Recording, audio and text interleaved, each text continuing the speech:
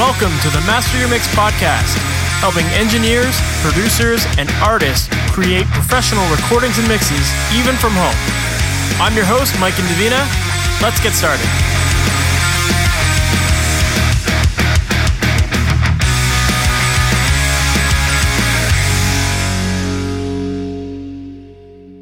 Hey, welcome to the Master Your Mix podcast. Thanks for listening. My name is Mike Indovina, and I am super excited to be with you today.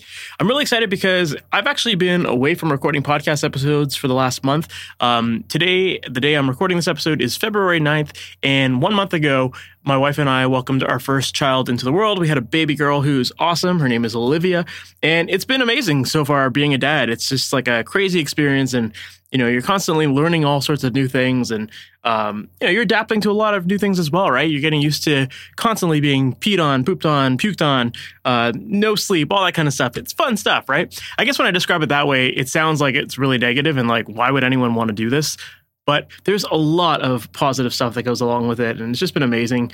Just seeing someone learn the world, right, and like go through all sorts of brand new experiences. And, I just think that as we get older, we often take for granted a lot of the amazing things that are around us. And, being able to see my daughter's reaction when she hears music for the first time, or when she sees a new building or like some new object, it's just something that's really magical, and definitely have been enjoying that. And, having a baby is totally going to make me become a wimp now. I can totally tell, but it's all fun stuff. I really enjoy this, and loving this chapter of my life so far. And oddly enough, I've had this weird surge of creativity lately, which has been great because in these late night feedings where I'm just kind of waiting around for my daughter to either like wake up or, start my shift to feed her and that kind of stuff, I've been able to actually start writing a lot of great stuff. And I've actually been working on a brand new book, which is going to be all about recording and properly setting up your microphones and being strategic and methodical about the way you position things and getting the sounds that you hear in your head to come out of your speakers just through proper recording technique. Now, this book is still a work in progress. I have no ETA for when it's going to be done, but I've put a really solid dent into it. So I'm really excited to be making that progress, and hopefully I can get it out sooner than later. But just figured I'd put the word out there and let you guys know that something's in the works. So really excited for you guys to learn about that once it's finally done. But today, I'm really excited because it's been about a month or so since I last worked on a podcast. So it's great to get back into the swing of things and to be interviewing people. And today is a great episode that you're really going to enjoy. Today, I'm interviewing Jim Anderson, who is an engineer who has been in the industry for nearly 50 years and primarily in the acoustic music world. So working on a lot of jazz and orchestral stuff. And Jim is definitely someone who has done a lot of amazing work in his day. He has won 13 Grammys and Latin Grammy Awards, 2 Peabody Awards. He's got a pair of Emmy nominations. The guy's absolutely crushing it and doing amazing work. So if you're a fan of any sort of jazz music, I mean, you got to check out his discography because there's a lot of really great stuff in there. This episode's a really good one. There's a lot of amazing information that Jim shares here, and we talk about some topics that maybe we haven't really covered on the podcast before, especially when it comes to recording instruments like piano, upright bass, horns, that kind of stuff. Jim has a lot of experience in recording those, so I definitely wanted to ask him about recording those and what his approach is and, how that might differ from some of the typical rock stuff that we often cover on the podcast. And Jim is also the type of person who's very methodical when it comes to positioning microphones and selecting microphones. And I think you're going to find that really interesting when you hear him talk about things, because he's actually really he's almost mixing with microphones, and he chooses mics selectively so that certain things feel a little closer or further back in the mix. And he's just doing that all with microphones rather than getting to the mixing stage and adding EQ and that kind of stuff later. He's very strategic with it. And I think you're going to learn a lot from that. And it's definitely stuff that you can apply to your own recordings. And it's not just your typical, go-to mic setups and that kind of thing. He's very strategic with it. So yeah, I think you're going to really enjoy this episode and you're going to learn a lot. I definitely learned a lot too, and it shifted a lot of my perspective on mic techniques and stuff like that. So let's just jump right into this because I know you're going to really enjoy this one. Jim Anderson, thank you so much for being on the Master Your Mix podcast. How's it going? Very well. Thanks, Mike. Awesome. For people who might not be familiar with you or your background, can you give us that story of who you are, what you do, and how you ultimately got into all of the awesome stuff you're working on these days? Sure. I'm in Brooklyn presently, but I started out in a little town in western Pennsylvania called Butler, PA, where in this little town they had an amazing arts community. And so all of my siblings played an instrument. And so I was expected to play an instrument too. And but I didn't want to do what they did, which was clarinet, flute, things like that. I said, just far too complicated. I said, I want something with 3 buttons and that's it. And so I said, trumpet, worked with the trumpet for about 6 weeks. My father, he worked at a steel mill. And he said, I'm not buying an instrument. And the music teacher said, I need a French horn player. And I really remember sitting at the kitchen table with the note from the teacher and my eldest sister drawing on a napkin what a French horn was. And I said, sure, I'll play French horn. I don't care. And from there out, I was a French horn player because the school would pay for the horn. And so I went to Duquesne University in Pittsburgh as a French horn major it was a music education because my father always said, get the education degree. You never know when it will come in handy. And all my siblings were teachers. And so I was expected to do that too. So I got the education degree, French horn major, piano minor. I had never touched a piano until I got to university. So Wow. I really had catch up to play. And so I graduated there in 73 and started working at the local public radio station, which had just started up because we had a recording studio at the university. And I was handed the keys to the recording studio by my piano teacher, of all people, Sister Carol Riley. She was looking out for me. I was walking down the hall. I had recorded her master's performance because the recording studio wasn't working. I had a tape machine. And I said, I'll record it for you. And I went down, recorded it. And I was walking the hall one day and she said, he could probably do it. She was talking to the dean. And I said, what are you talking about? They said, the recording studio. Would you like to run it? I said, sure. So myself and another student, Jim George, we took the place over. I had read the Alec Nesbitt book called Technique of the Sound Studio. I had checked it out of the library and just read it for fun. And so I had this background and started recording the recitals. Those recitals eventually made it over to the public radio station on campus. And they said, who's doing these recordings? They actually sound pretty good. So from there, I spent a year at the radio station, and then a job came open at National Public Radio. So I went straight from there after a year out of college, straight to NPR as the newest engineer on the staff. But I was the only one that had a music degree, the only one that could read a score.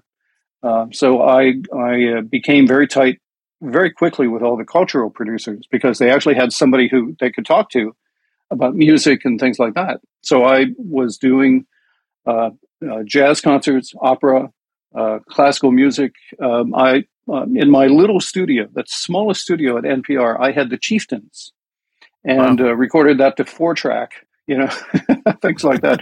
And in the studio, mostly everything we did was 2-track. And mostly everything we did live was 2-track. We had almost no multi-track. There's a few that I can remember, maybe a concert at Carnegie Hall or something like that. But generally, and if we did a multi-track, there was probably still a live broadcast. And so my background was really sitting down at the console and hitting it live, regardless of what it was. I mean, it could be an orchestra, it could be an opera, it could be anything. And that was, I think, the best background to step into. In 1980, I'm sorry if this is a no, a go long for it. This is story. great, yeah.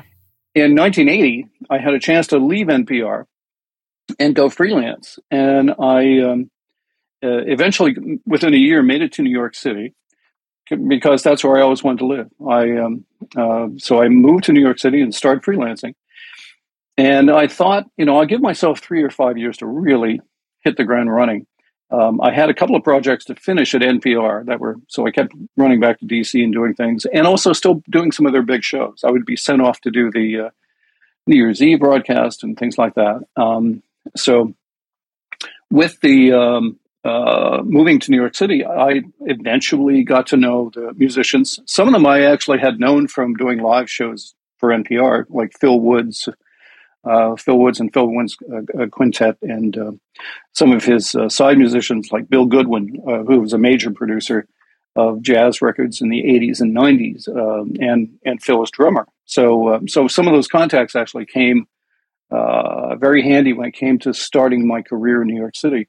At the same time, I also started working for Muppets. I did the Muppets for about 10 years. No way. And yeah. And so we would do all the home videos.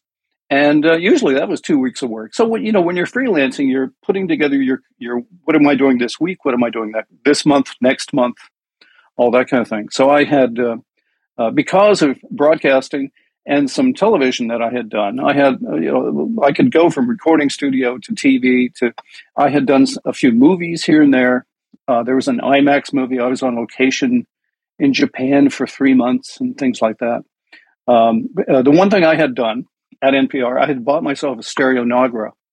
So I had my own, I could go out on the road and record. And I had put pilot tone and film sync and all that kind of thing. So I could even do, I was one of the crew that worked on the Laurie Anderson Home of the Brave movie because I had a Nagra that could record sync. And so I tried to always have maybe a piece of gear that could actually set me apart from everybody else. And then the kind of the jazz renaissance started happening in the late 80s, 90s. And the Japanese were starting to come over and make recordings for, digital was brand new at the time. And they needed content that was digital. And so Sony, for example, came over and recorded 10 albums of American popular songs with 10 different singers. And those were all live to 2-track. And I think it was between myself and another engineer, David Baker, we kind of divvied up the project. And the best thing was we were paid by the tune. And I was just telling a story yesterday in class at NYU. Morgana King, who played the mother in The Godfather, she, consummate pro. And it was the Billy Taylor Trio and Morgana King. And in fact, you know what? I found this record in Toronto in a used record store a couple of trips ago. And I never had a vinyl copy of this thing. And Morgana came in, heard the first playback, and she looked at me and said, "Needs a little more ice." And I thought, wow, that's a great way to describe, putting 16K and a little more reverb on the voice. And I put some ice on the voice, and off we went. And the best thing was being paid by the tune. We finished that record off in 3 hours. I don't think I was ever made so much money in such a short period of time, and cash too. Those were the days. And so it developed, and I started working with a producer, Kazunori Sugiyama, and we did a lot of work for DIW, Japanese labels. DIW something else, which was licensing their material back to Blue Note Records. And so a lot of work we did with the something else came out over here. And then I started getting just more and more work. Interestingly enough, a lot of that was 2-track and straight to stereo. There was no backup. This is long before Pro Tools. And then the project started getting bigger and bigger. I mean, things like the Joe Henderson Big Band. Joe Henderson, in fact, I did his kind of second record of his comeback for Verve, which won 2 Grammys, and then we did his big band. And so I started working with more major artists as time went on. And around about 2003, my daughter was in college, my son was going to go to college, and I started thinking, I could probably do something else, and so there was a university in Canada that was interested in me. And so I had gone to Montreal and spoken with them. And also this new program at NYU opened up. And it turned out that it was the Clive Davis Institute of Recorded Music. And they were looking for a production person. And this is where my father, God bless him, comes to play, because they were looking for a music person that had education or an education person that had music. They couldn't find either one. And I walked in with an education degree and 30 years of music, 40 years of music at that point. They said, I think I was the next to last person that walked in the door, and so I got the job and started setting up the production curriculum at NYU's Clive Davis department, and eventually was the chair for about the first four or 5 years of the program, and from then on, I've been I was a tenured professor at the university until September, and now I'm a professor emeritus at the university. And so the one course that I've really believed in is critical listening and teaching students how to listen to a recording, how to use the vocabulary that you and I, Mike, would use to say, we wouldn't say something is bright or tinny or muddy or anything like that. We would talk about very specific things. The compression's a little too this, and it's a little too bright in the 3K range, stuff like that. And that's what I'm teaching the kids what to do. So I've been doing that for the last 20 some years. And in addition to my work now, my wife and I, Ulrika Schwartz, we've set up a company for about the last 7 years, and called Anderson Audio New York. And she is a very fine. She's a real tone meister, with the real German degree. And so she's had 15 years of broadcast experience doing orchestras, both in stereo and surround and live broadcast. We thought, let's put these two skills together. And so there are times when my wife is actually my boss. She's my producer. And then there are other times when I am the producer engineer and she's my technical director. So because she, for example, she built a computer that would record 64 tracks at 384 kilohertz, in DXD.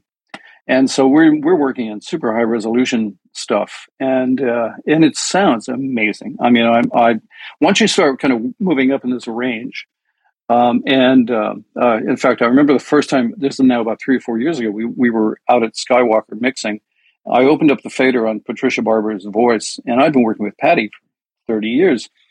And I opened it up, and I was gobsmacked. I mean, I just couldn't believe the quality that we had coming off the track. And I said, okay, now I get it. I totally understand why we're doing this. And it just sounded wonderful. And we've the last two records have been done at 352.8 kilohertz, and the last one was Grammy nominated in the immersive field. And it really is just a 5.1 recording. So it was competing against Christina Aguilera and Harry Styles and all this, real super blown out immersive Dolby Atmos stuff.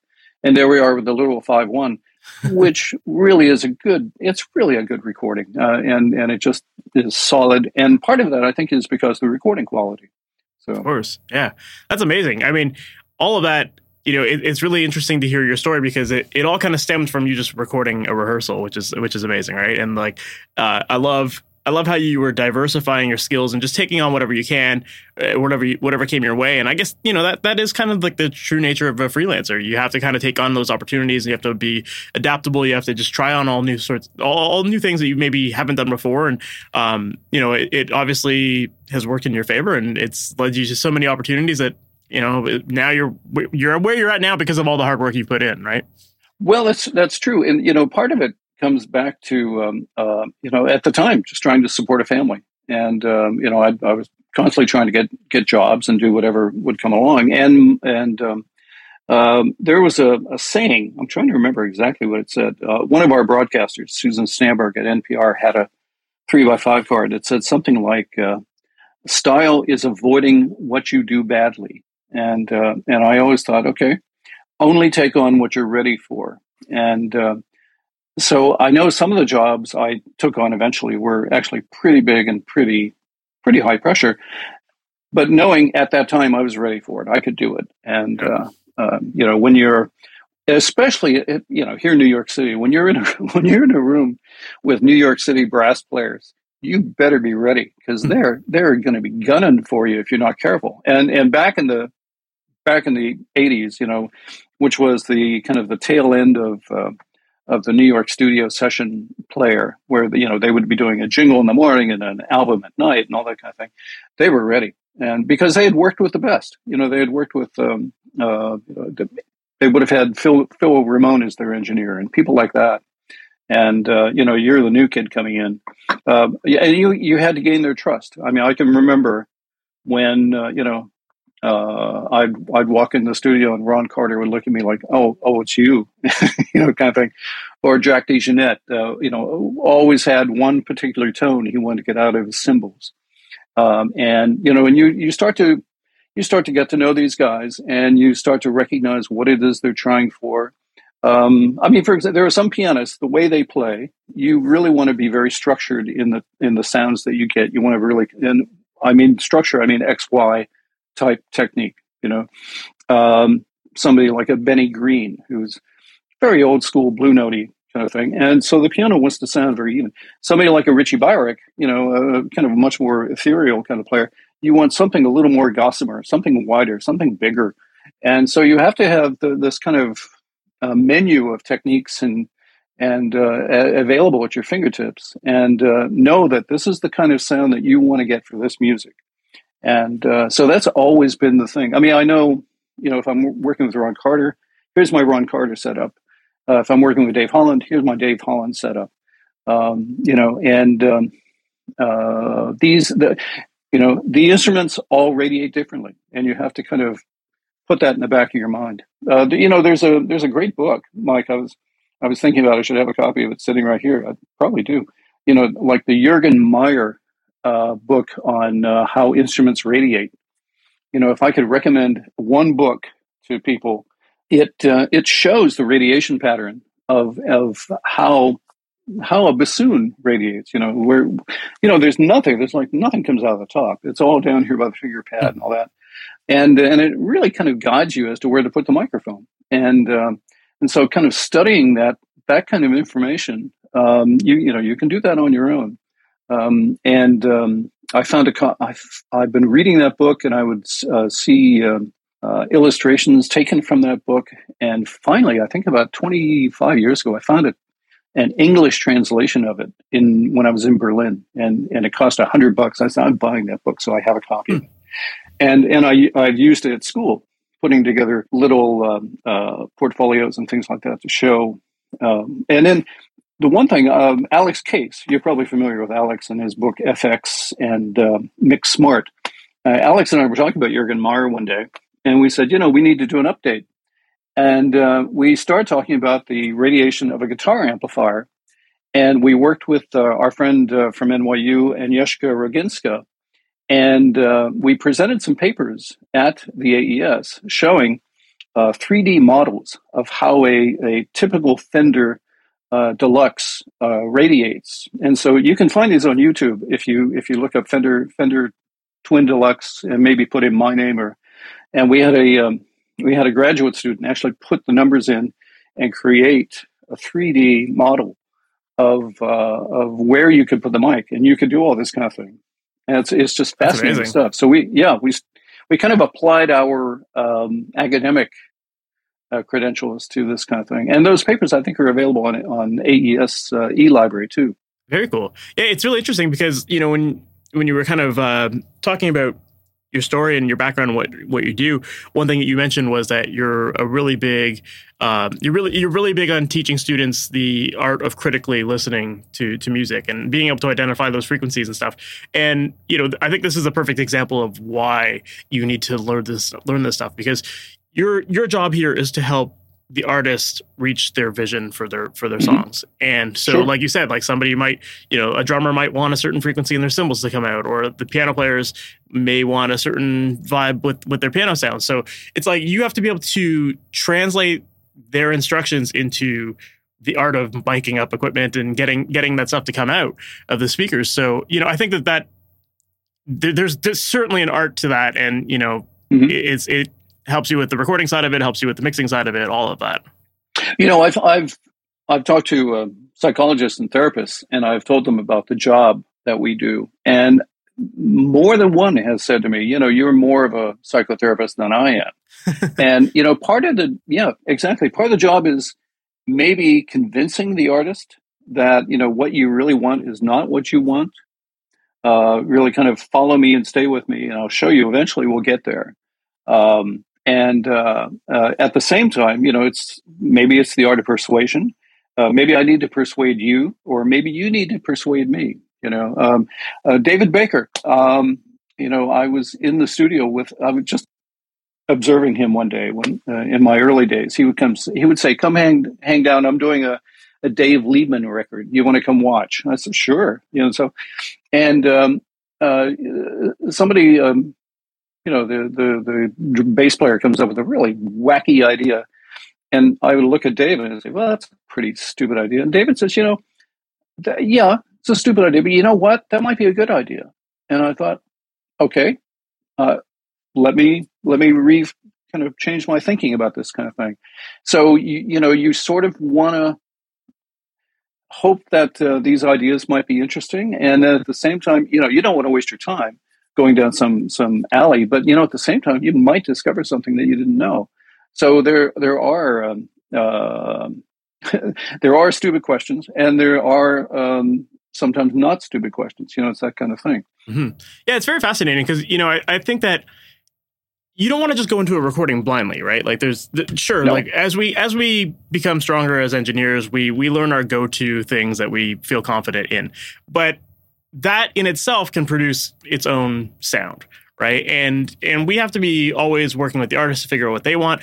And also, whether it's, if someone's working on their own music, or even you as a producer trying to come up with a vision for what this artist should sound like, it's hard to quantify what that vision can sometimes be. Right. And I think often we'll look at other records to be like, oh, I want it to sound like this. And maybe you dissect that process and how that record was made.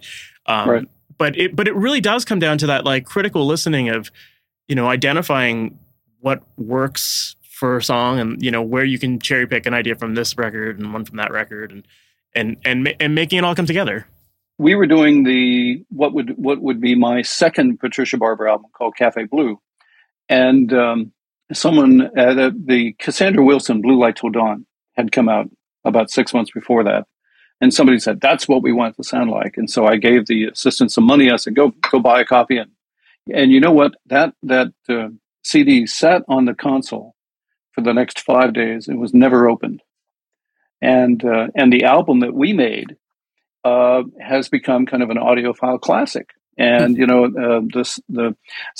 we had an audiophile classic sitting there, and my feeling was we can do something equally as good. And that was the one, and that was the other thing. I said to the assistant, I didn't travel Chicago from New York, a couple of thousand miles just to make a record that sounded like everybody else's.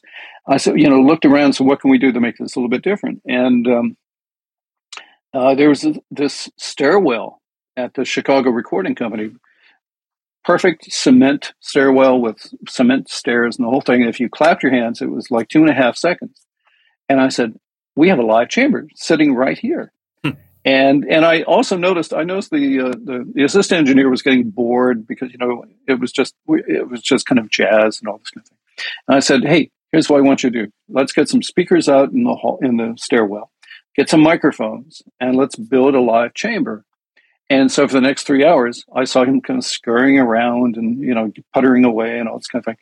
And part of what kind of made that record was frankly the overuse of some reverb, because we had this amazing reverb that nobody else had. And then I think they eventually put some tie lines out there, and other engineers started doing it. But I think we were the first one. And then Sony, a few albums later, sent me the 777 reverb. So I have a convolution stick of that stairwell. Amazing. Which I can still use if I have to. I have a 777 down the basement. But to me, that's always the thing. What can you do to make your record not sound like everybody else's? And it could be building a live chamber. We still do the same thing when we go to Skywalker. We use that soundstage as our reverb, and we have slowly now, over about the last 5-6 years, we haven't used any digital reverb at all. We haven't used any Bricasti. We haven't used any Lexicon or anything like that. We just use this big room and we mic it, and that's our reverb. That's and, amazing. Yeah, it's great. I was very curious about that because like especially for a lot of jazz records, like the ambience is such a big part of the recording, and placing you in that space with someone. And so, yeah, I was curious to know if you were tracking that reverb live or if you were doing it in post. But it sounds like you're doing it generally live. It's all in post. What we're trying to do is get good, clean tracks that then we can actually have a good mix. I am not a very good mixer in the box. I just know that. I need to have faders under my fingers, and so when we go to Skywalker, for example, we're mixing on the big Neve VR and using the old automation that's there, and it works just great. So and also I have everything right in front of me. I have all the EQs and any sends I have, it's all right there. So I can work a lot faster. When we were out there last March, I mixed one project in stereo and surround, and then I mixed another project in immersive, and then I mixed another project in surround, and that was 5 days. We walked out of there with roughly 4 or 5 projects, totally mixed, and that's just because we're sitting at this big analog desk and just can work our little hearts out right there. So you'll typically kind of record things dry, and then in the case of like the reverb chamber or whatever, you'll just record that in post afterwards. Very, very much so, yeah. And gotcha. I'm trying not to lean too much on the recording room itself, unless we're, say, working in a concert hall in Norway, for example. I mean, we've been working at the Stavanger Concert Hall in Stavanger, Norway. This is an amazing room. It's got about 2.5 seconds of reverb right there. In fact, here's our album right here. This is the one that we did, the Ferndock Symphonic Dances. And that was Grammy nominated in immersive. And we actually, everybody talks about Decca Tree and Outriggers. And also, since we're working in immersive, we have about 11 microphones that are kind of supplying the main thing. And we're trying to capture this room and really trying to get that. And then also spot miking most of the sections in the orchestra. So you end up with something like 52, 64 microphones going down. And then, maybe you don't need them all when you mix. You just listen to it and say, okay, I can get it from here. But that's an example of where we will actually kind of try to concentrate on getting a good sound, and what kind of capture are we getting from the hall too at the same time. Yeah, so it largely depends on the kind of project. If you know it's going to be immersive, then you're trying to use that room to create that space. Yeah, that makes a lot of sense. Yeah, I'm curious to know too, like when it comes to reverbs. Obviously, reverb is one of those things that it can make a recording sound really sweet and nice and place you in a nice space, but it also has the ability to make things sound very muddy. And if you have the wrong reverb time or the wrong reverb, then things can get messy very quickly. So I'm curious to know, what's your general approach to applying reverb to your tracks? Like, are you trying to find reverbs that generally kind of work in sync with the tempos of the songs? And how, when you're recording a live reverb or a chamber, like, that stairwell, for example, how are you using that and making sure that that's going to fit and not just be, maybe too long for your music? Well, the one thing, I like classic reverbs, that's like EMTs and things like that. And, I worked at Avatar for about 30 years. And there we had, I think it was we had 2 live chambers and we had 4 EMTs. And essentially you would reserve them because, we had 3 or 4 other studios going after these things.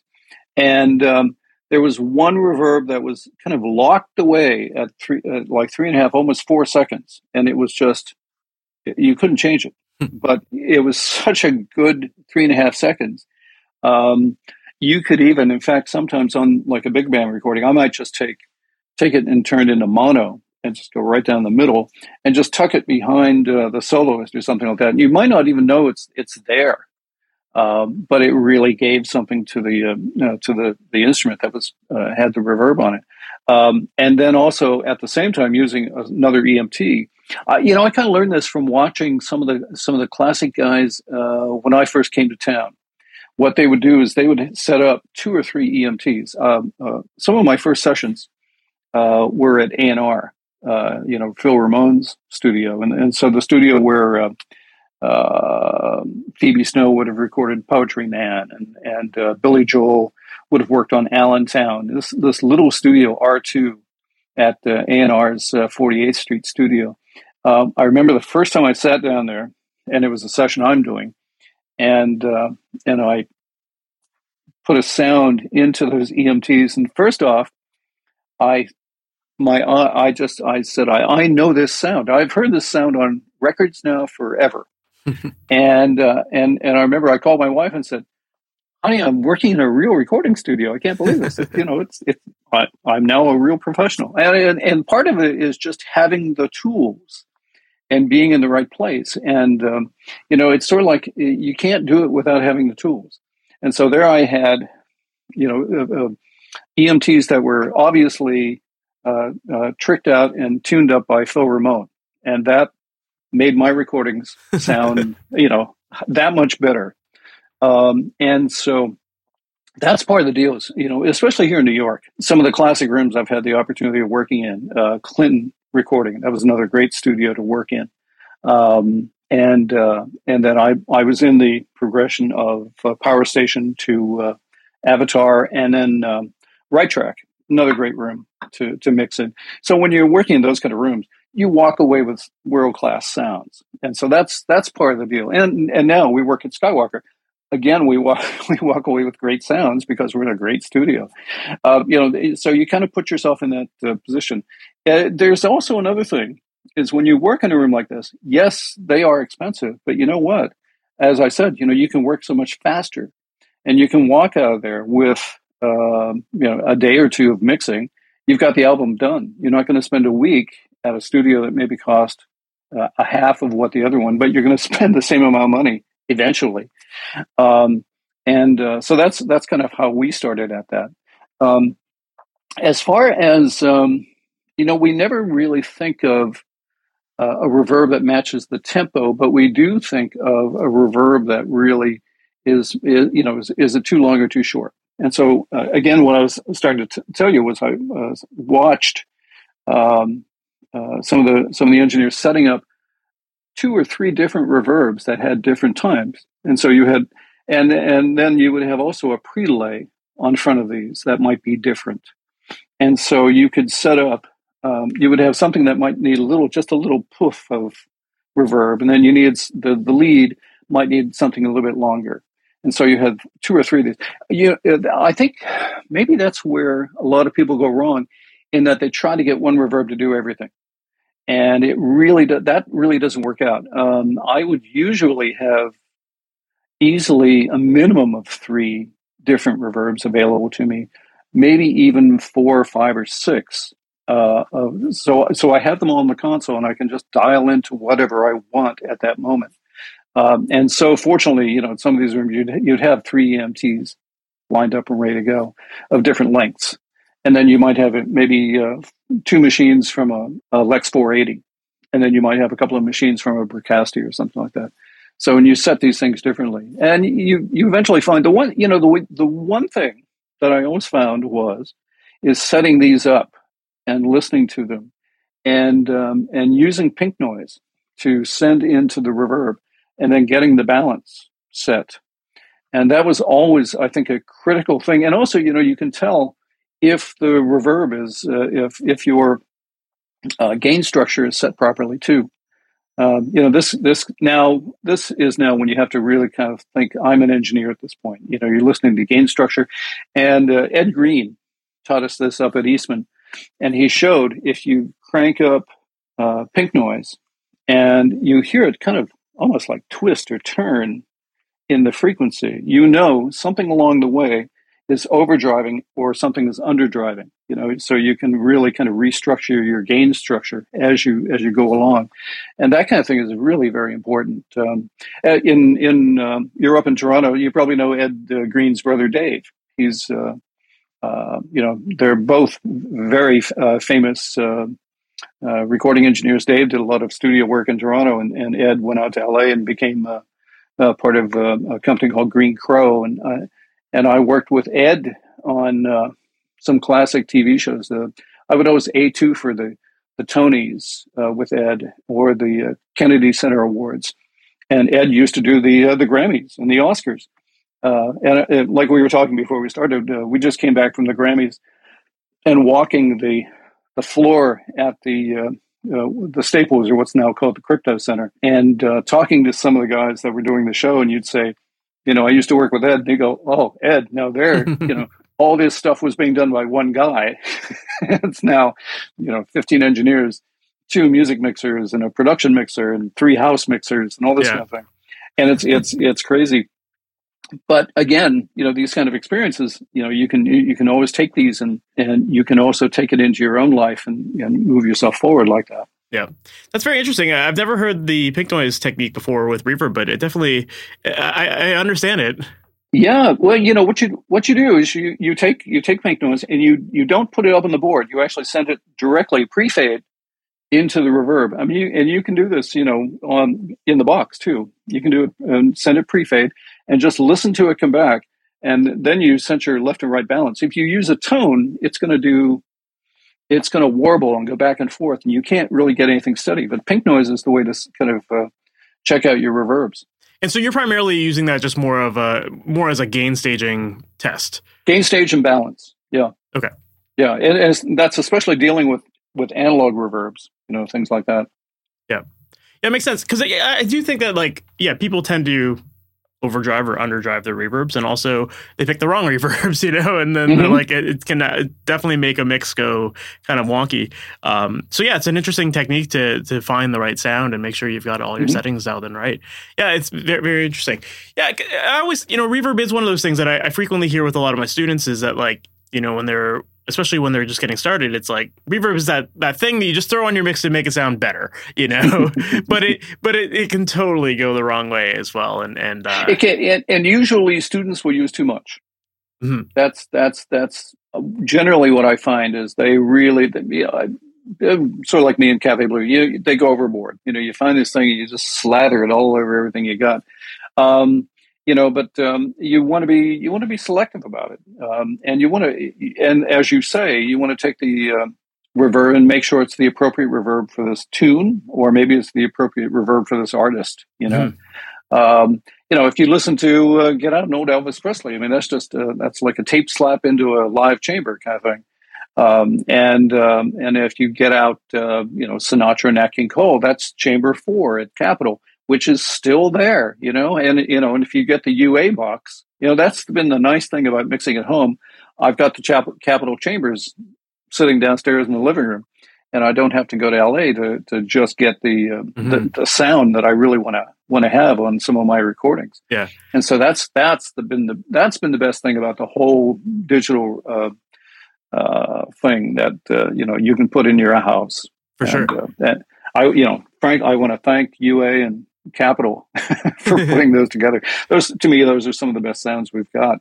Yeah, I think the digital side of things has been a blessing and a curse when it comes to things like reverb, because it's great. Yeah, you don't have to go to Capitol to record these things, but at the same time too, like now there's just so many options available that it's easy to just have like option paralysis, and maybe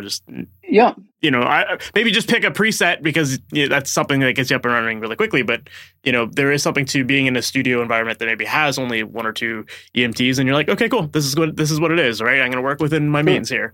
Well, my friend Steve Barber, who was responsible for creating the Lex 480 sounds, he didn't want to have any presets at all. He wanted you to go in there and create whatever it is. That's why you had that the Lark with all the faders, and so they eventually put presets, and then people would just go to a fat plate and dial down the top end, that kind of thing. The one thing I always try to get my students to do is to go to a space, do an IR, and put it in waves, and come up with your own reverb. Go to a squash court and get an impact.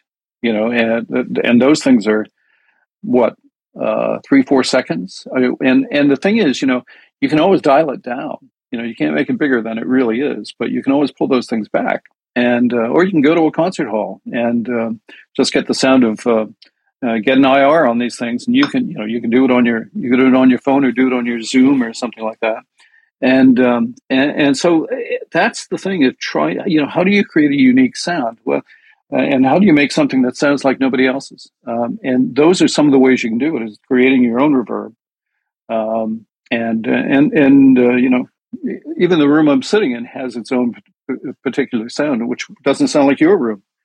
And so between the two of us, we have two unique sounds. Yeah. Yeah. For people who might not understand IRs or maybe how to even create them, like how would someone go about creating something like that? Well, what you do is you take a recording device, and you would either take a clicker or a balloon, and you would pop it. And the thing is, you don't want to record it, and you don't want to have a distortion in the waveform.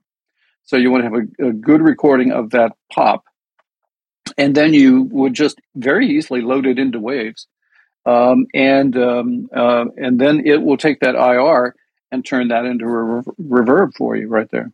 Is there a specific plugin that you recommend for? Pretty much. I mean, we've done it with Waves. With the I'm trying to think of the.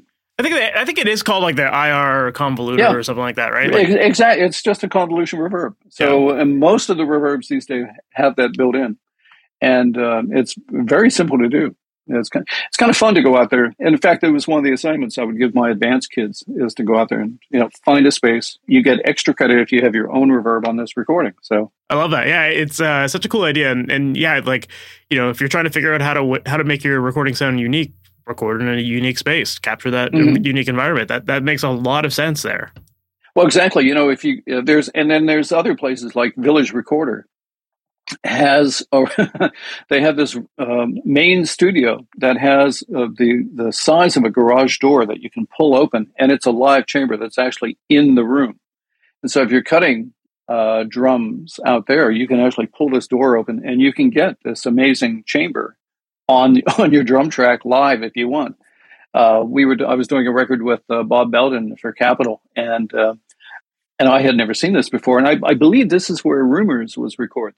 This one room, and they had built this thing in there. I hope it's still there. And so we put some microphones in the chamber, and then we had the drummer just set right outside the chamber. So we had this, and you could kind of move the door open and close depending on how much you want to leak into the room. And so spaces like that are really quite unique if you can find them.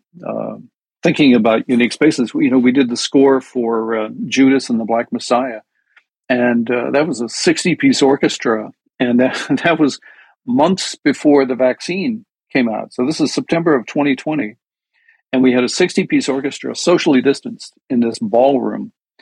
And so when my wife and I walked in, and we looked at the setup, we went, "Holy crap! Look at this! Every violinist was 6 feet apart from the next violinist, and all this kind of thing." That's got to totally mess with your miking and everything, like everything you're used to. Oh man! We did Dicketry, we did Outriggers, we did all the stuff, and then we had to use a lot of spots, so we had made sure we had sounds, and at the same time, what had happened was, we were I was locked down in the control room, and could not invade the space of the recording space. We were really COVID compliant at that time. And so my wife, Ulrika, was my person on the floor. And so she was putting mics and making sure everything was ready to go and doing all that. So I had first class talent as an assistant. And so then Warner Brothers wanted this mixed in 7.1.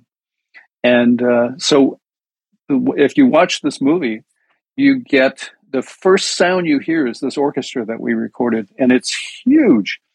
It's one of the projects that from the last couple of years that we're really proud of, that most people don't realize that, we're the ones that did it. And it's unusual in that it's a New York score, New York orchestra. And it was all the strings, all the orchestral string parts were recorded in one day. We had 6 hours to do roughly this entire score. And then we did some pickups at another studio, but we were at the Manhattan Center. up in the ballroom doing that. But again, there we had this amazing space to work with and capture. Mm-hmm. So yeah, it makes sense. If you've got that, you utilize it, and just helps with the creative process. And yeah, it also seems like you're the kind of person who does really well with limitations. I mean, you were talking about recording with like 2-track recording, and and I'm sure at that time too, back then, like there was the option, there was the opportunity to record with more tracks, but when you had that limitation, I'm sure it forces you to think more creatively and be more strategic with your miking and all that stuff. And so, well, there's and there's some producers that really know that's when you kind of call somebody like me to come into your project. Michael Kaskuna, who I've known for easily 40 years. Michael is his thing now is mostly Mosaic records and re-releases and things like that. But I met Michael in the 70s. Our first concert was like an Ella Fitzgerald concert that we were doing. And we were flying, this is about 10 years ago, we were going to Poland. We were going to Warsaw to record the Warsaw Symphonia with James Carter was playing sax. It was a concerto that had been written for him. And again, we had one day to record this 30-minute piece with a full orchestra and all this kind of thing. And this is back when, we're going to Warsaw in the middle of December.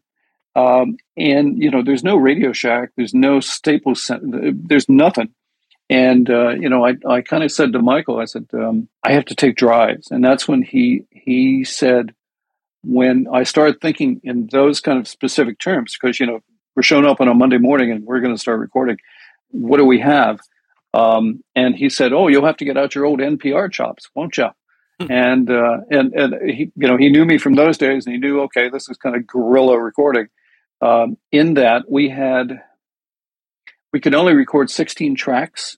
We had, I think, 32 lines coming up from the hall, but it had to be summed down to 16 and live, and so I had to do submixes of all the woodwinds, all the brass, all the strings, all the thing, and then have orchestra, left, center, right available too at the same time. So I had to think really, how am I going to dial this down to 16 tracks live? And can I just walk in there Monday morning and look at the studio and go, okay, here we go. And it's that kind of, 30 years of New York studios. Because again, this is another thing that a lot of people have not had the experience of doing. Coming out of the 70s into the 80s, you had all these major recording consoles being made and studios constantly replacing the recording consoles. And so, you might walk in and there's a brand new SSL E series sitting there, or there's a brand new SSL G, or there's a new K, or there's or a J, or there's a brand new Neve sitting in front of me. And we used to go to the AES convention, and I would book time with the guy from SSL, and I would say, I have a session on Monday, teach me the console. and that's how I learned a lot of these consoles. And then, you just learn the automation by sitting and mixing something, and you've got a client over your shoulder, and you're trying to actually not take a lot of time on this mix because you don't know the automation. I mean, it's that kind of thing. Yeah. And so it was a lot of pressure growing up and a lot of quick learning. And so now, having sort of all those consoles under your fingers, you can kind of walk in and kind of access any situation that you're presented with. Yeah. And so for students, it's kind of an experience. I even say, back at NYU, we have an amazing faculty. I mean, we've got people like Kevin Killen and Nick Sansano and Bob Power. That's a real world of experience. And, for some of us, it's almost difficult to teach because it's so natural what we do.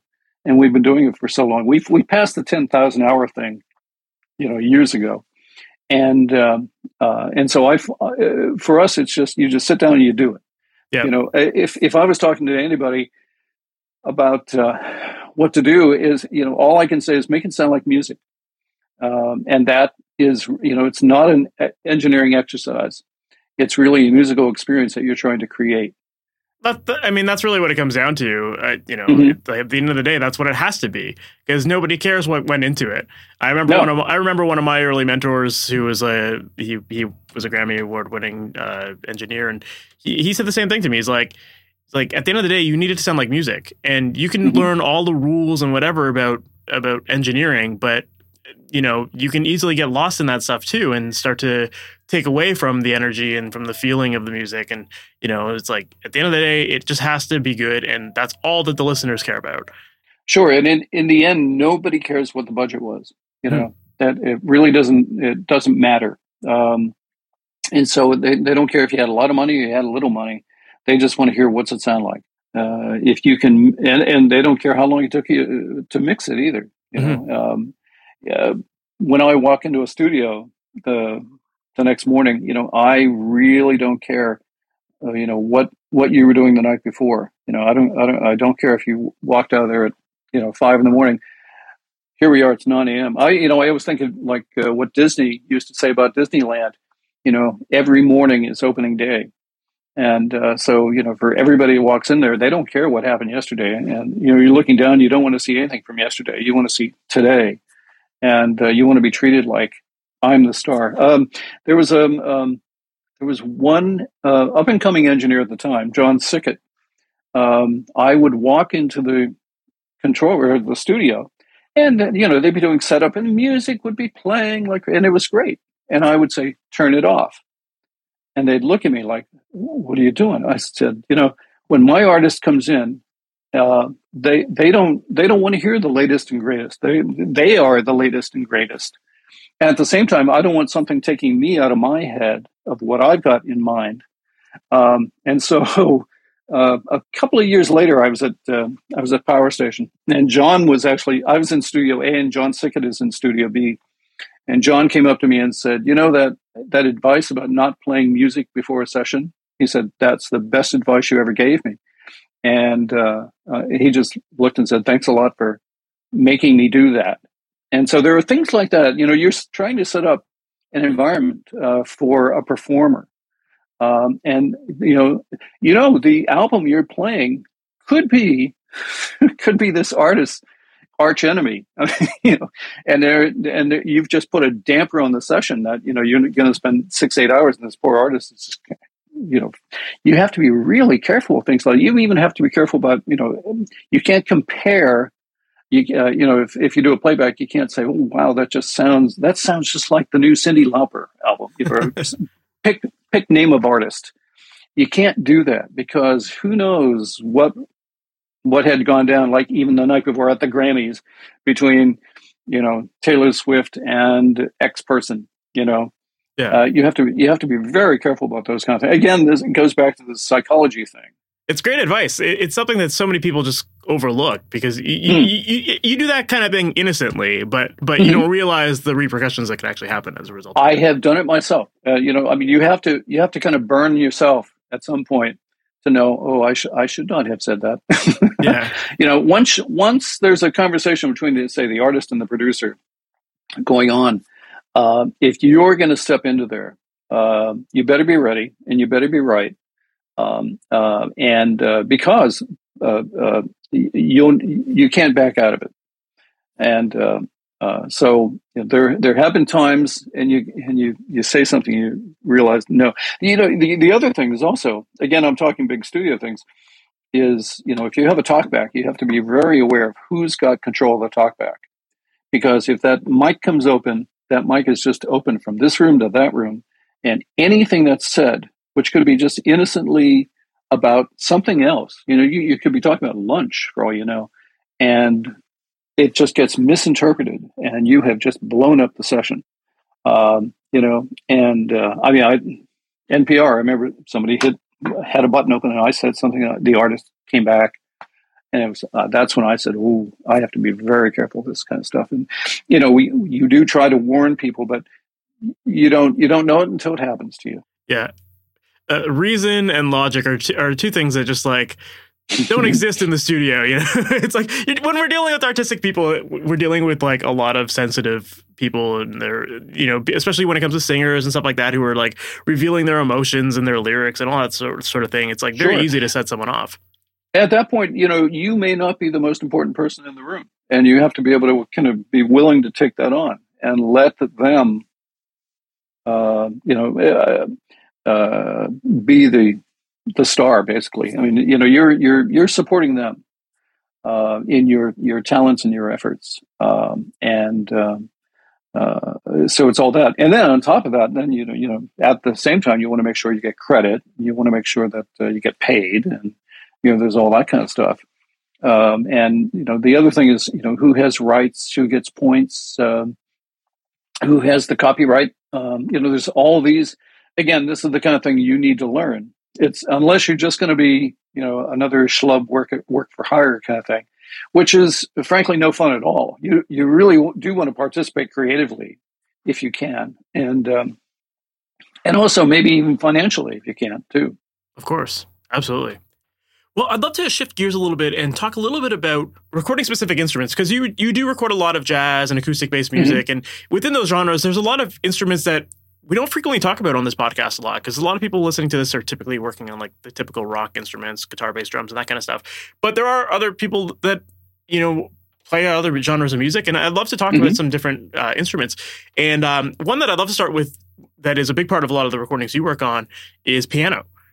Sure. I'm curious to know, you had mentioned earlier that there's different approaches to, where you might position your microphones to get a specific sound. So what are some of your tips for recording piano and getting a really good, clean, balanced sound? Sure. Well, the one thing I do, which is really unusual, and I got this from watching a classical recording session, is I will either I have a stick, oversized stick, and I'll take the lid, and, the large stick for a piano is usually about like this. My piano lid is usually up about like that, which would be 80 degrees or something like that, 75 degrees rather than 45. And you get a lot more real estate to work with. And also it kind of takes this kind of sound away from the piano.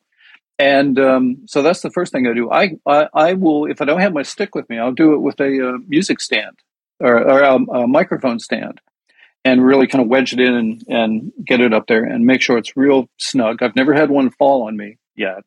But that to me is like the first thing I do, and just opening up the piano is such a small thing. Opening up the piano and getting it, just really letting it breathe a lot more, and then listening to the piano. Because the one thing I've noticed is a Steinway radiates different from a Fazioli, radiates different from a Baldwin, and you really have to kind of stand there, listen to the pianist, and try to imagine where you're hearing the sounds radiate, both the top and the bottom. And sort of that's where I put the microphones, that kind of thing. The other thing is Tom Lazarus, another classical engineer, said to me, if you reach under the piano, there's a beam that kind of is like center where the turn of the piano is. There's a beam that kind of goes, and that shows you the center divide of the piano. So if you reach down and feel where that beam is, then you come up and you go left, right. That'll show you where, if you're miking, say, an A-B, if you want a classical A-B, that's how you find it right there. There's a Schubertian kind of miking that the classical people always talk about, which is putting one down by the tail, a mic down by the real foot of the piano, and that is in Europe very much known as a technique for certain kinds of music, like lieder and things like that. The question is, what I'll do is I'll usually do a couple of kind of wide omnis, and then I might put an XY in the middle, so I have a choice. Because if I have a tune that really wants the structure, or if I have something that wants the texture, I have the two different palettes available to me on the console. So I'll usually try to get a couple of different things. I work a lot with Gonzalo Rubalcaba, and I would find that. I mean, he wants really nice even, because he's up and down the instrument. He wants really nothing poking out. So I found, and he's also using a really big piano, like extra large with extra strings. The extra 8 notes down at the bottom and all that kind of thing. So it's a huge instrument. And we did a solo album, and I found I think I used 5 or 6 omnis between in and out, and then also some getting the room. And then at the same time, this was almost 20 years ago. At that time, I was even recording the room thinking, okay, if we wanted to do something surround or immersive, I would have something even further into the room to do. That's sort of the thing. The other, the old Van Gelder trick, if you want to get that Rudy Van Gelder sound, is you take a couple of KM84s and you put them in one hole down and one hole in, two holes in, and point them right down at the soundboard. You get this amazingly even sound. I was doing a Benny Green record, and I had taken those two particular microphones and I had just sent them to the drummer's headphones. And I saw the drummer walking past the piano, and he was looking, because there's mics down here and there's mics over here and mics over there.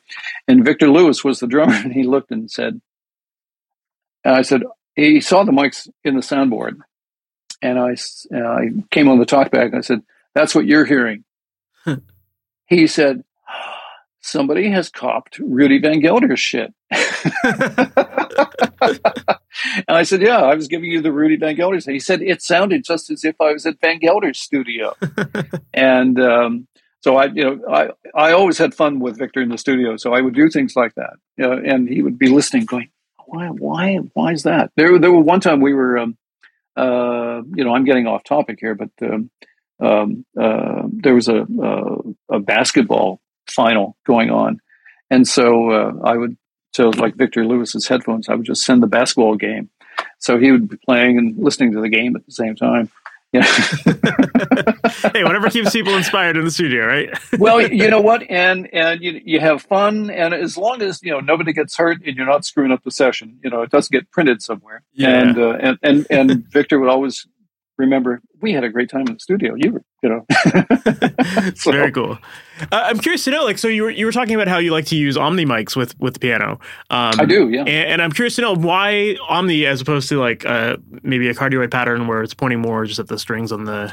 Well, I'm really trying to catch the radiation of the instrument. Also, the cardioids, you have to build in so many compromises to the microphone itself to get that focus on the sound.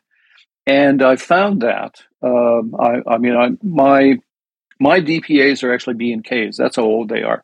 So I'll take my 4007s or 4006s or my Bronner VM1 tube microphones.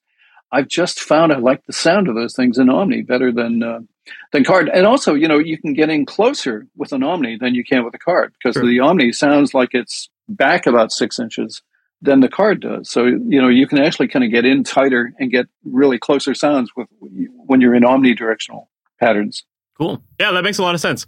What about with compression on piano when you're in the mixing stage? Do you ever do it, or is it mainly just you're focusing with the mics and getting it balanced that way? Only if necessary. Most of my players are pretty controlled and pretty. They don't need that kind of clamping down. Unless it's kind of a pop thing that we're going for. It's really genre specific. Mm-hmm. If we need something that's like an Elton John kind of sound, we'll go for that. Something with a real tight EQ and a very tight compression. Most of the stuff I'm looking for has some breadth and has some space. I'll lean more in the direction of letting a good mastering engineer apply a nice compression overall. Because Bob Ludwig always has a better compressor than I have in the studio. So I'm very happy to say, here, Bob, you take care of that. Yeah, but I think you brought up a good point there too. That sometimes it's a matter of it's really about the arrangement in the song, and the instrumentation, because you need that space. And if it's a song that has that space, then why clamp down on it? So that makes a lot of sense. Well, at the same time, you want to make sure in your miking, that you say leave space for the vocal or the soloist, and so that's another reason why you might want to use some spaced omnis. And then you have that just ever so slight little hole in the middle, between the two. If you do an XY and you just cover the center, you're going to have to put something on top of that, and that might be your vocalist or your saxophonist or whatever. And again, you're creating problems for yourself. So if you think about what it is you're recording and your microphone technique, then you can kind of place these things where they need to be, and you've kind of created the mix before you even made the mix. I love that. It's like intentional miking. That makes a lot of sense. Another instrument that I'd love to chat about too is horns, because that's something that we don't talk a lot about on this either. Sure. So when it comes to recording horn sections, like, do you have any go-to setups for that? Sure. It depends on the genre, and it depends on the horn players, and it depends on the horns. There are times when you might want kind of a condenser, real punchy kind of sound. And so you might want to do that. There are times when you might want to go all ribbons.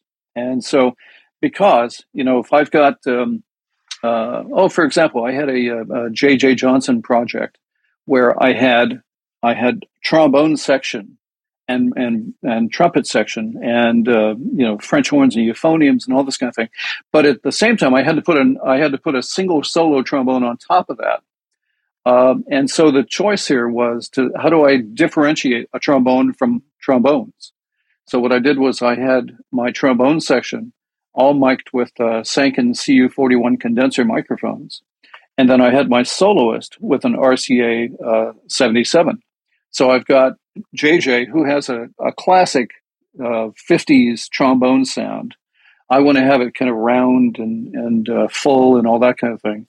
And then I've got this New York brass section, like I think my first or second trombonist is the principal of the New York Philharmonic. These are amazing players, and they're going to be playing backgrounds. And so I want something with a little bit of bite and all that. So I have condensers back here, and I've got a ribbon there, but I've got now trumpets that are going to be right there. So what I'm going to do is I'm going to put ribbons on those guys. And so I've already got tailored off the edge of the trumpet, so they can actually blend nicely with the trombones, all that kind of thing. So the choice of microphone, I think, is really the most important thing you want to do.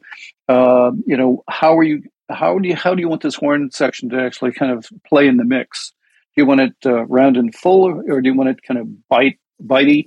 I tend not to use dynamics on horns. I think that's really kind of a PA kind of thing. But because I think in the recording studio, I think you want to get something a little nicer than that. But you could use 421s or 441s or some good dynamics. Some of the buyers like 88s and things like that. Those are also good too. But I tend to my choices usually go between ribbons and condensers. Yep. Yeah, it makes a lot of sense. And as you're talking about it, it really, you're essentially creating depth in your mixes just through microphone selection. And exactly, I love what you had to say there about, maybe using the ribbons on the trumpets or whatever to roll off the edge and make those sit a little further back. Like it's so smart. It's like so many people just think, oh, this is the go-to mic for that instrument. And it's like, no, well, there's all these other choices out there that can kind of pre-EQ your mix for you and make it much easier. Well, exactly. We had I was doing a record with it was a Horace Silver record that Michael Brecker was the saxophonist, and Mike said to me, what have you been doing? And I said, well, yesterday I had Joe Henderson. He said, what'd you use on Joe? And I said a Sanken 41. Now Joe played ever so soft. I mean, he just breathed into the horn. So the mic, the mic the whole mic chain was not stressed at all. And Mike said, I play a little harder than Joe. I said, yeah. He said, so what do you think? And I said, well, I got out a Coles 4038 and I put that up and he played it and bang, that was exactly the sound he was looking for. Because part of the reason I started drifting into ribbons is I would use a U4, an old classic U47. The mic that you would expect would be the warmest and brownest. And these guys would come in, Joe Lovano, they would look and go, why is it so bright? Why is it so harsh? And I'm saying, well, this is about as warm as it's going to get. And so I started thinking, okay, forget the classic tube thing. Let's try something else. And that's when I started using 4038s or a DX77 or something like that. That was in good shape. So I always tried to have microphones that the studio might not buy, because the studios would always buy U87s and 421s and things like that, but they weren't going to buy, DPA or B&K, and they weren't going to buy Sanken. And because I remember one time I was at Avatar, and they were saying Eric is upstairs and has the 47, and so it's and Eric is obviously Eric, and so I thought, okay, I'm not working with Eric Clapton, so I don't get the 47 today. So that's when I started thinking I need to have whatever I need, and I'm going to make sure it's stuff that they're not going to have. So I would walk in with 2 or 3 cases, or now 4 or 5, of microphones of stuff that's specific to me, and I don't have to worry about who's in the next room. And so that has worked out. So we have just around the corner here, we have really quite a collection of microphones. That's amazing. Sitting back here. I love that. That's great advice. It's so true. It's like all the studios have the staples, but it's those other things that give you that flexibility and that really separate your recordings from others. So exactly. Yeah, I think that's a really cool way of looking at it. Because it's like why bother buying the same things that the studio's already gonna have? Like you're never gonna use it. Exactly, and and you don't need a lot of them. You just need a few. And the thing is, you need to find out what is it that you like. I've come away listening to these Sanken CU41s. I love the sound of these things. I mean, to me, that's my 57. I can just about put it on almost anything. That works great on piano. Sounds good on if a trumpet player is not playing really hard. It sounds great. Saxophone is wonderful. Piano, bass, almost anything. Guitar, that is a wonderful acoustic guitar mic, and a pair of them in XY right across. The player is doing this, and I've got a really weird angle. But you know what? That XY right across the instrument, it just fills out the track like crazy. Yeah. And so that's there's a Pedro Martinez or Pedrito Martinez album that I did, Rumba de la Isla, which is like, to me, it's a textbook in how to do Latin music, but also make great hi-fi sounds, and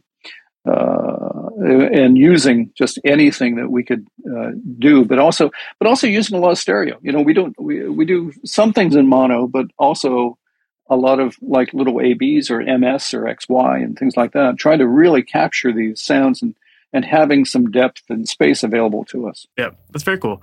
Another instrument I'd love to ask about is upright bass. What's your go-to setup for that? I can tell you a long time ago, I was working back at A&R, and I started setting up a couple of microphones on the bass, like a kind of a left and a right, and a DI. And I was watching the meters. I would see the left meter would do one thing. I'd see one note come out over here, and I'd see another note come out over here, and I'd see another note come up off the DI. And I'm thinking, just not one position is going to work. And so I started thinking, well, okay, what can we do about that? And I started recording actually bass in XY, so I could actually have a microphone that would kind of look across the instrument. Now, I could collapse it very nicely to mono if I needed just something right down the middle, or I could actually give it some space. And also, I have a couple of tube DIs that have a very high input impedance. So a lot of criticism that's been about using the direct on the bass is people using the wrong kind of DI that loads the pickup and changes the frequency response of the pickup. So with this tube DI, I've gotten always a very nice kind of DI sound. And again, I don't lean on it very heavily at all. It's just there to kind of support. I could take it away, you wouldn't miss it, but it's nice to have it there, because there are just a little bit more sustain and a little more, there might be a note that's there that's not acoustically coming out. And so I find that, and then I started adding, working with Ron Carter, I started adding a dynamic mic just above it. I have an old EV, what's it called, a 643 or something like that, something 50 years old, but 57 is perfectly fine. But something to just give a little bit of meat and just put it right down the middle. And then having that available in, especially when we're working in surround or immersive, is I can put the bass in the Phantom, and then I can put that little that 57 and the DI in the center channel, so I can actually get a very interesting kind of bass 3D bass sound kind of happening. So I love that. That's a cool approach because most people just think of it as bass is mono and that's all it needs to be and all it should be. But yeah, I mean, it makes sense if you're doing the immersive stuff, you can spread it out a little bit more, or even in stereo, you can get a little bit more spread. Well, why are there two holes on? Why is there a hole on this side of the bass and why is there a hole on that side of the bass? It's got to be radiating something, and also the height is the important thing. If you're too high and you'll get too much in the way of fingers, and if you're too low, it's just mud. And so you want to find, again, it's like listening to the piano. You go out and listen to the player, and you try to, you can see where their sound is focused, and you can just put the mic right where it is where you hear it. Yep, makes a lot of sense. The last thing I'd love to ask you about is in relation to drums, and we talk about drums a lot on this podcast, but one thing I know a lot of jazz guys love to do is a lot of people like to record drums in mono. I'm not sure if, is that something you do a lot of? Only as an experiment in school to show kids what you can do. Okay.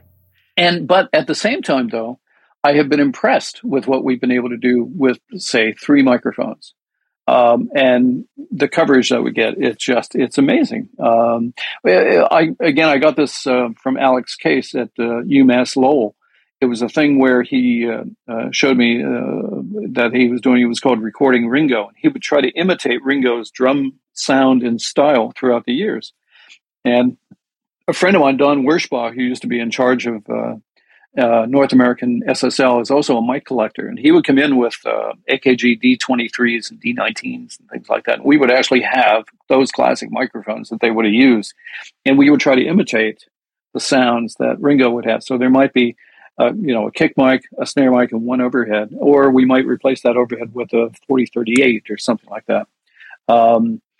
What I tend to do is I do a combination of, I do like an MS overhead, and then I do a pair of wide cardioids. And then what that does is in the latest, our latest Grammy nomination, the Jane Howard Bloom Picturing the Invisible, I could take the MS and put it in the back, and I could take the pair of wide cards and put them in the front.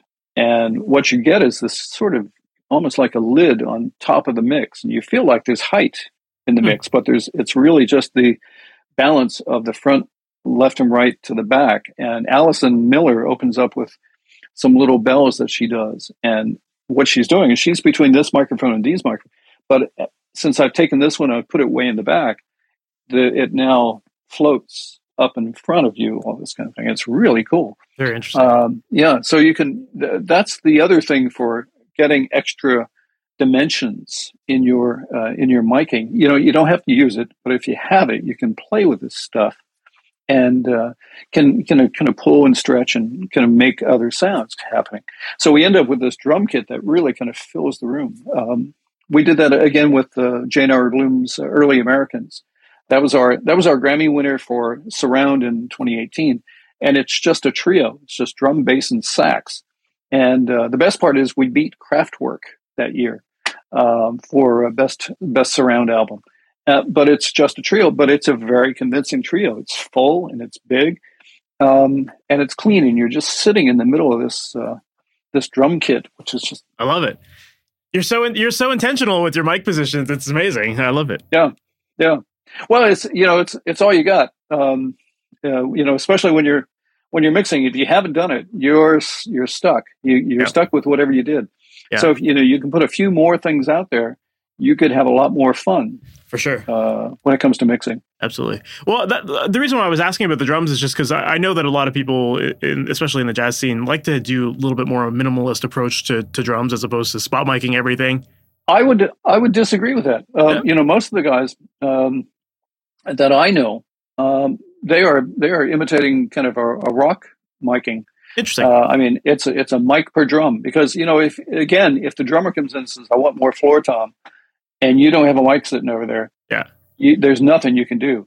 So, in fact, in the jazz world, we'll cover the hardest thing, frankly, in the jazz world is this double-headed bass drum. And so I've found something in the front and something in the back. And then you have to obviously reverse the polarity of the back microphone to match the front. But if you don't have that little attack coming from the beater in the front, you won't have enough attack. And so things like that. But the other thing I do is in my drum kit is, again, I'm using omnis on like the snare and the toms. And so, in fact, I would say just about 100% of my mics, they're all condensers. I don't use any dynamics on the drum kit. I was doing a Max Roach live radio broadcast years ago, and I said to the guy that was supplying the gear, I said, okay, 57 on the snare. He said, I don't have any 57s. I don't have. And I thought, well, okay. And I knew that a 4007 could take the SPL of a snare. And I said, you have like a 4007? He said, yeah. And we put that out. Max played the snare, and I thought, holy crap, this is like everything I've ever had to dial in to a 57 to make it sound like a snare. And it's right there at the mic. I mean, I didn't have to do a darn thing. And again, it's close, but it's got that omni that sounds like it's back a little bit.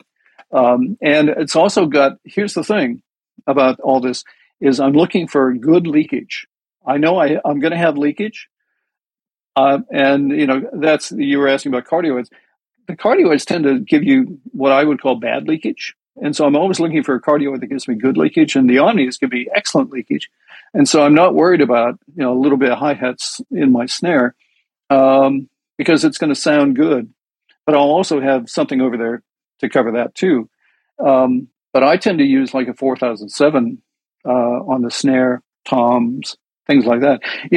But again, that is to me very genre specific. You can't do it with if you're looking for power and rock, it's going to sound dumb. It's just going to sound stupid. And so you have to. But in jazz, especially if you're looking for the detail of brushes on the snare, a good condenser like a 4007, you can really hear like each like little bit of the brush kind of going around and just going on the snare. That's the kind of detail I'm looking for. That's awesome. Yeah, I love that. And it's, that part of the reason why I asked this question was because I was curious to know your techniques. And it sounds like you are doing things that are very different than the typical rock way of, 57. Oh, yeah. So, very, very unique. And, I was also curious because, at least a lot of the guys that I know that are recording jazz are doing pretty minimalist setups. And I always thought like, oh, isn't that like, when you get into the mix, what happens when someone wants more of the kick or the snare or whatever, right? Like you're kind of painting yourself in a corner with that. So it's interesting to hear that you are kind of taking more of a rock approach, so to speak, by close miking everything, but you're adding your own jazz spin to it by having all the omnis and the condensers and. Sure. The other thing you can do is also, the other mic I've always found for overheads is like the Beyer 160 ribbon. That's a wonderful overhead, and you can kind of set that up in like an ORTF form. And so that's another kind of stereo that you can get. And again, the other thing is, these stereos that are sitting above the kit, they're actually telling you where the snare is going to be in the mix. The snare is not going to be down the middle. It's going to be slightly off to one side or the other, depending on where it is, because stereo is really carving out where all the instruments are going to be. So you want to listen to the overheads and say, okay, there's the snare, and then you reinforce it. That's what you're doing all the time. That makes sense. I know a lot of musicians or producers might say, I want that snare down the middle, and you say, well, I'm going to end up with a snare that's dead center, and I'm going to end up with a ghost of that snare off on the side. I don't think we want to do that. So yeah, absolutely. And then you have to show them. Yeah. Yeah.